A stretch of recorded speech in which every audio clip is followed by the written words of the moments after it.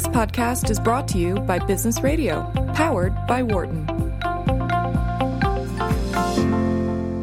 From the campus of the University of Pennsylvania Wharton School, this is Behind the Markets on Business Radio, powered by the Wharton School, Sirius XM 111. Welcome to Behind the Markets here on Business Radio, powered by the Wharton School. I'm your host, Jeremy Schwartz, Director of Research at WisdomTree and ETF sponsor. My co-host is Wharton Finance Professor Jeremy Siegel, author of Stocks for the Long Run and the Future for Investors. The professor is traveling this week with his family in Chile on a family vacation, so unfortunately won't be with us today. Please note, I'm a representative of Foresight Fund Services. Our discussion today is not tied to the offer of any investment products. The views of our guests are their own, not those of WisdomTree or its affiliates. We've got a really special show for you today, and it's very, very timely. Politics is all the rage. Talks between North Korea and South Korea are taking place. There's the goal of easing tensions over there in Korea, and we really got one of the foremost experts on both nuclear situations, missiles, as well as just generally the rise of the Asian superpowers, China versus the U.S., the goals, the tension that's creating. Our guest for the first half hour of the show is going to be Graham Allison. He's a Douglas Dillon Professor of Government at Harvard University Kennedy School of Government. He's a leading analyst on all national security defense policies, and he also has a great new book that I've been talking about a lot with people on what is the most important issue for us over the next decade. China versus the U.S., destined for war. Can America and China escape Thucydides' trap? On the second part of the show, we're going to talk with Perth Tolle, who's the founder of Life and Liberty Indexes.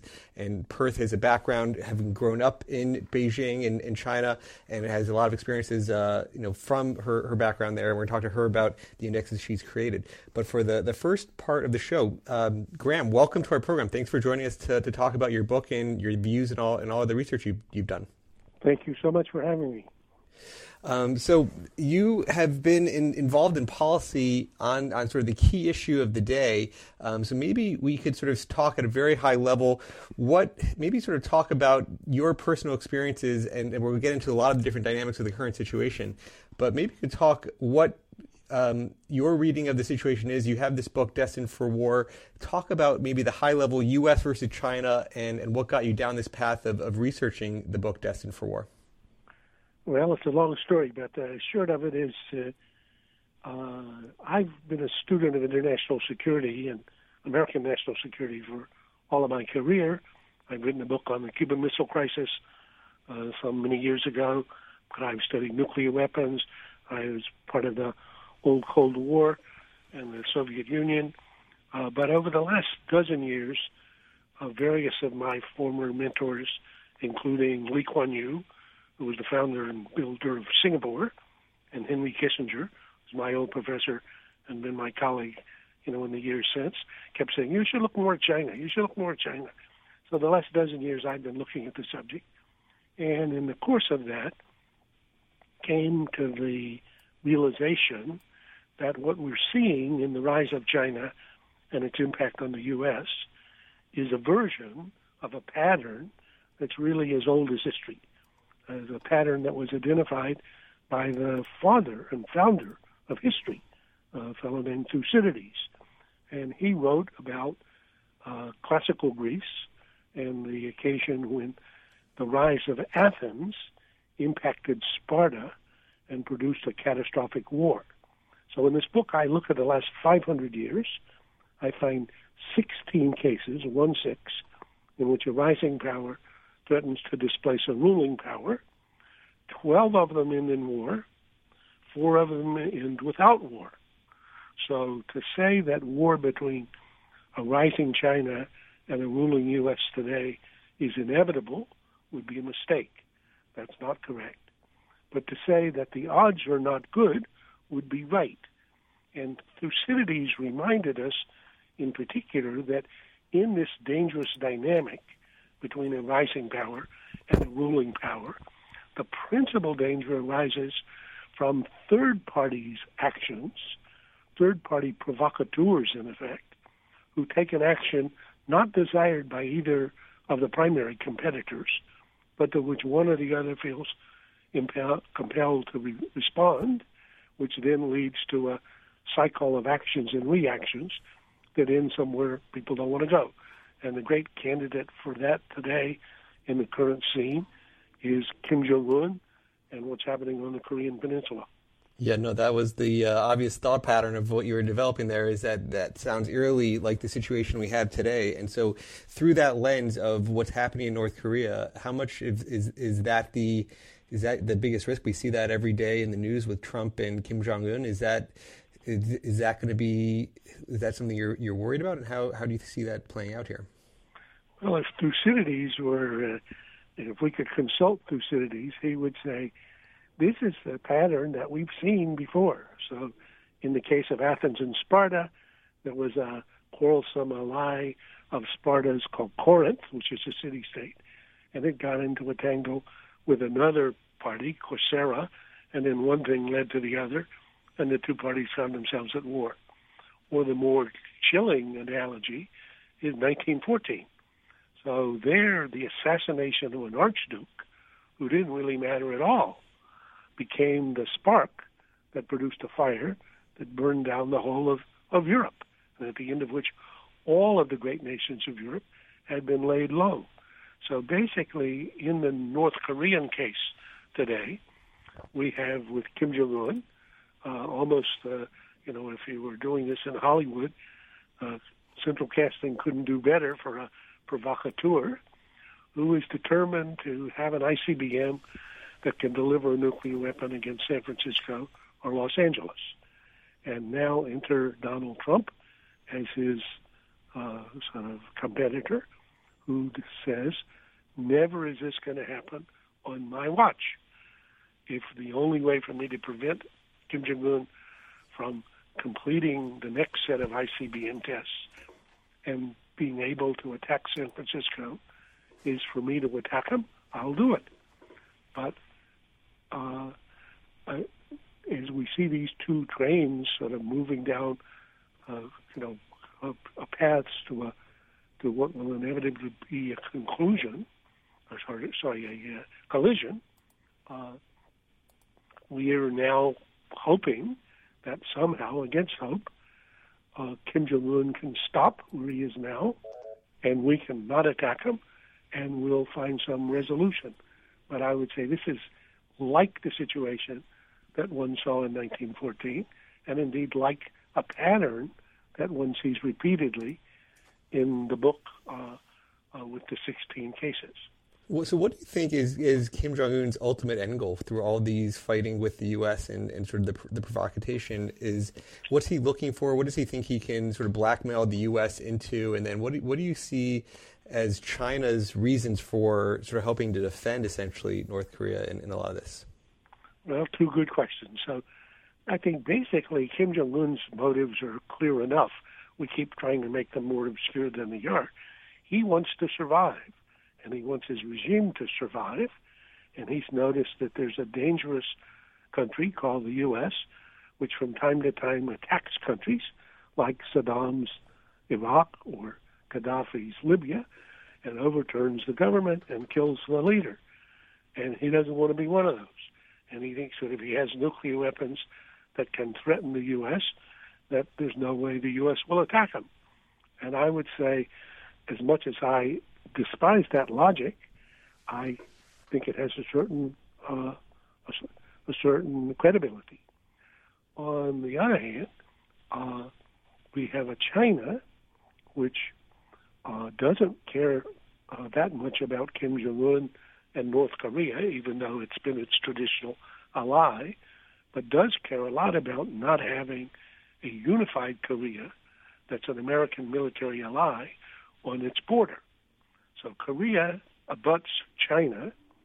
In 1950, when the North Koreans provoked the war by attacking South Korea, and the Americans came to the rescue, as we marched north to unify the country, and what would have been a unified country, China entered the war, and most of the Americans that were killed in the Korean War, of whom there were about 50,000, and most of the Chinese who were killed in that war, of which there were hundreds of thousands, and millions of Koreans were killed by Americans and Chinese fighting each other. So if it's hard to imagine that a little country like North Korea could take actions that at the end of which at the end of the action-reaction cycle, you have two nations, the U.S. and China, at war. We should look again at the first Korean War and notice they already did this once before. Yeah. What about the other situation that's been brewing is also the situation with Taiwan and how that interaction with China? Is there any risk of Taiwan being also one of the catalysts? I mean, everybody's talking about North Korea every day. Absolutely. One of the chapters in the book is called From Here to War. And the purpose of the chapter is to say, here are 5 paths in which it's not required to stretch, just easy steps on the current trajectory of events, at the end of which you could have a war between the U.S. and China. And Taiwan is a very good candidate, just as you said, so that's a good point. So basically, for anybody that watched what happened in October at the Party Congress, at which Xi Jinping, the leader of China, was not just reelected for another 5 years, but he was really coronated like a 21st century emperor with no successor in sight. In that, he asserts clearly in the program that he outlined at the Party Congress that China is not about to become a democracy, as Westerners think of it. It wants to be a party-led state in which the party dominates everything and in which citizens live within a party framework. Well, in Taiwan, you now have 25 million people who have developed a democracy and who have a market economy and who live their lives the way they would like to do. So the formula that is the ambiguous sort of umbrella that's managed to prevent this issue from coming to a head has been the fiction that both Taiwan and China subscribe to and we endorse, which is really there's one country and two systems. It just happens they both disagree about which the country is. The Taiwanese think it's a country that would be, in effect, a reflection of Taiwan, and the Chinese think it's a China that will incorporate Taiwan. So there's no question whatever in anybody's mind that if Taiwan were to try to establish itself as an independent country, China will fight it to prevent that from happening. And if the U.S. should be supporting Taiwan, then it would find itself in a war with the U.S. We're talking with Graham Allison, author of a book, Destined for War, basically the discussion of China versus U.S. and the rise of China and how that's threatening the U.S. in some ways and how, the Thucydides trap, the example of 16 times in history, this led to this rising power versus the established country. Graham, when you think about just China's rise, I mean, what's impressed you the most? You had a huge section in the book talking about just the huge growth rates of China and how it's come along to be really already one of the sort of leaders for the global economy. But maybe talk about where you talked about a sort of concept like the purchasing power parity of how much they can buy for their military might, given where their economy is on a PPP basis compared to just the general way we talk about them as the second largest economy in U.S. dollars. Talk about what's impressed you the most about China and where you see that economy going. Well, I spent 5 days in China just coming back the day before Christmas, talking, because everybody in China is very interested in the argument about Thucydides trap, since Xi Jinping talks about it a lot. And you can't, every time you go to China, you have to be blown away. As I say in the book, I have a first chapter called The Rise of China. Most people in the U.S. haven't been watching, but never before has a country risen so far, so fast, on so many different dimensions. I quote former Czech President Václav Havel's good line. He says, "Things have happened so fast, we haven't yet had time to be astonished." So one dramatic example I can see looking out my office here at Harvard right now. There's a bridge that goes across the river between the Kennedy School, where my office is, and the business school, across the Charles River. That bridge has been under renovation for now 48 months. It's not yet over. It's 3 times over budget. It's been delayed 4 times. There's a bridge I drove across in Beijing last week called the Sanyang Bridge. It's got twice as many traffic lanes as the bridge, the Harvard Bridge. They decided to renovate it the same way Harvard is doing in 2015. How long did it take for them to complete the project? The answer is 43 hours. 48 months and 43 hours. So you can go to YouTube and actually put in the 43-hour China Bridge or Sanyang Bridge and see the video speeded up of this project. So everything from the airport to the roads to the subways to the ports to the hotels to the skyscrapers to the behaviors of the companies. When you're seeing this, anybody who hasn't seen China in its face and in its space has either not been looking or they should, wake up. The U.S. we talk about an infrastructure package that maybe Trump will get behind, but the infrastructure you talk about sort of how many high-speed rail lines that they have in China being sort of more than the rest of the world combined. We have one high-speed rail line that we've been building since 2010. It goes from San Francisco to Los Angeles, 500 miles. It was supposed to be done in 2017. They then said, no, how about 2029? And many people think it'll never happen. How many miles of high-speed rail did China lay in that same 10 years when we didn't finish the 500 miles? The answer is 16,000.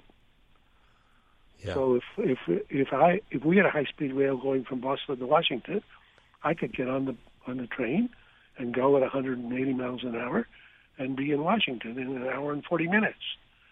So just the whole conception is in the course that I teach. I have a quiz I give to people, and I give a short version in the book. It says, when could China become number one? And I have 46 indicators, key indicators, but in the book I just give a dozen. So the largest middle class, the biggest producer of smartphones, the fastest supercomputers, the largest national economy. And so students have to guess in the course. They have to write down which year, 2030, 2040, not in my lifetime. Then I show them a second slide, which is already. All those things already happened. Most people miss the fact, but the big takeaway from the IMF World Bank meeting in 2014 was that China now has the largest economy in the world, measured by what both the CIA and the IMF regard as the best single yardstick for measuring the size or comparing economies, which is purchasing power parity. So if you're buying airplanes or drones or bridges or subways or airports or whatever, using the currency of China in China today, you can buy more stuff than you can buy in the U.S. Yeah, you talk a lot about destined for war, and there's obviously more than just military types of warfare. And one of the examples in the book you gave is they have the fastest supercomputer around, and cyber warfare is another hot topic of the day, and also the protection for cybersecurity. Any sense of do you think the cyber warfare is a much higher chance to break out than sort of actually military shooting wars? Or the other topical political discussion is trade wars with Trump, and is he going to become more protectionist, and that may be sort of a catalyst for further wars. But any commentary on those two types of wars from the cyber war? I mean, cyber war is ongoing. That is, if this includes cyber theft, as I described in the book, I mean, the Chinese theft of U.S. intellectual property is the greatest theft job ever in history. So basically, several $1 trillion worth of intellectual property have been stolen. And in the Chinese mode of operation, what we call R&D, research and development, they call RD&T, and the T stands for theft. So if I can steal the design for an F-35, the American advanced fighter, rather than invest in research and development, I start with a great advantage. And actually, if you look at the rollout of the Chinese version of the F-35, they're almost able to deploy the plane faster than we can. So basically, I can not only steal the stuff, but because I make things faster, I can produce them. So I would say you're seeing that across the spectrum.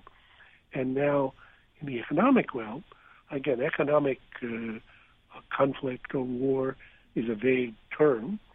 Do we have, in effect, an ongoing competition between the U.S. and China in the economic realm? Yes, we do. And are the terms of trade, or does China run as mercantilist and protectionist on a national economy as it can get away with? Yes, it does. And in fact, if you look at the program that Xi Jinping laid out at the 19th Party Congress, by 2025, so they set, like a business, they set specific objectives on specific dates. By 2025, they mean to dominate 10 key industries that they identify, which include advanced information industries, including quantum computing, AI, and big data. By 2035, they mean to be the leader in innovation in every domain. And by 2049, they mean to be the global superpower. That's the plan they lay out. Now, again, between here and there are lots of potential slips and a lot of obstacles, a lot of challenges. And it's what we say, well, okay, well, I don't really believe this is going to happen. I hope that's not going to happen. If you look at the performance of China in the 21st century, the slowest year of growth they had after the great financial crisis in 2007 and 8, the slowest year of growth was more than twice the fastest year of growth of the U.S. economy. So basically, this is a, as I quote Lee Kuan Yew in the book, he says, Americans are going to find this extremely difficult because China is destined to be the largest player in the history of the world. There's 4 times as many Chinese as there are Americans. So if they're only 1/4 as productive, they'll have an economy as big as ours. And why should they only be 1/4 as productive? No, absolutely. So, I mean, we could go on for a very long time on this, and I know we have you for a limited amount of time. Given the seriousness of these issues in terms of just, you're such an expert on the U.S.-Cuban Missile Crisis as well, and the amount of times that we got perilously close to that nuclear war actually breaking out, but by accident, it didn't happen. What are, you talked about there's 16 times that Thucydides trap occurred, 12 of them, it led to war, 4 of them didn't. What are these 4 situations that you think, sort of the leaders were able to do that kept them away? Do you see any of those signs that we're able to draw on lessons, or do you think it's more like that 75% of the time? What should we learn from? Well, the purpose of the book is to lay out a pretty stark diagnosis of the situation in order for us to recognize danger, because if you know that you're going into a dangerous domain or terrain, then you should change and adapt your behavior. So extremely dangerous conditions require extreme imagination and extreme adaptability. 2 cases of the 4 success stories that I think often offer good lessons for us are, first, the rise of the U.S. to challenge Britain at the beginning of the 20th century. So as Germany was rising closer to home to challenge Britain in the decades before 1914, so too under Teddy Roosevelt was the U.S. rising to become first the dominant power in our hemisphere and then ultimately beyond. So in that case, the British were brilliant in adapting to necessity. And in particular, in adapting, they distinguished between what they thought was vital for them, on the one hand, and what they thought was simply vested, or the way things had been in the past, on the other. So vital to Britain was Canada as part of the empire, which was crucial to Britain. So the empire in which the sun never set was Canada, India, and South Africa, and Britain's other colonial holdings. So they were very concerned that the U.S. not threaten Canada, but when Teddy Roosevelt threatened war over a territorial dispute in Venezuela, they thought, is that really something that we want to fight about? Are we that concerned? No, and so they adapted and they adjusted. And they did so adroitly that when World War I eventually came, because of the German-British competition, the Americans immediately became the lifeline for Britain. First the supply line, and the finance line, and then ultimately the ally. So there's a lot of lessons there. The second case that's very instructive is the Cold War. So the Cold War is worth studying carefully. There you had a rising Soviet Union, which, hard as it is to believe now, appeared to people in 1955 or 60 or 65 or 70 about to overtake the U.S. So they had a surging economy under their command and control system.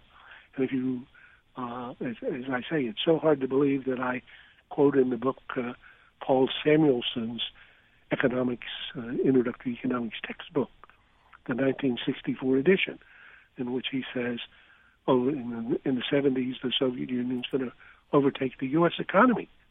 So in any case, in those conditions, rather than war, the U.S. invented a strategy for so-called Cold War. It was a complicated strategy. It emerged over about 4 years of fits and starts, but it included containing the Soviet expansion, it included deterring any attacks upon us, and it included undermining the Soviet Union by basically encouraging the contradictions within the form of government that they had. And we persisted with that strategy for 4 decades until the point of victory. So again, I think there's a lot of lessons to be drawn from that example, mainly of the extent of imagination and adaptability that was reflected in what ultimately became the Cold War strategy that was then followed by Democrats and Republicans alike over this, 4 decades. Well, we appreciate you spending time with us. I hope the government is listening to you and that you are advising them and taking your research and book seriously. Thank you so much for joining us on the show. Again, Graham Allison is the author of a book, Destined for War, Can America and China Escape Thucydides' Trap? Professor Allison, thanks for joining us on the program today. Thank you so much for having me. For more insight from Business Radio, please visit businessradio.wharton.upenn.edu.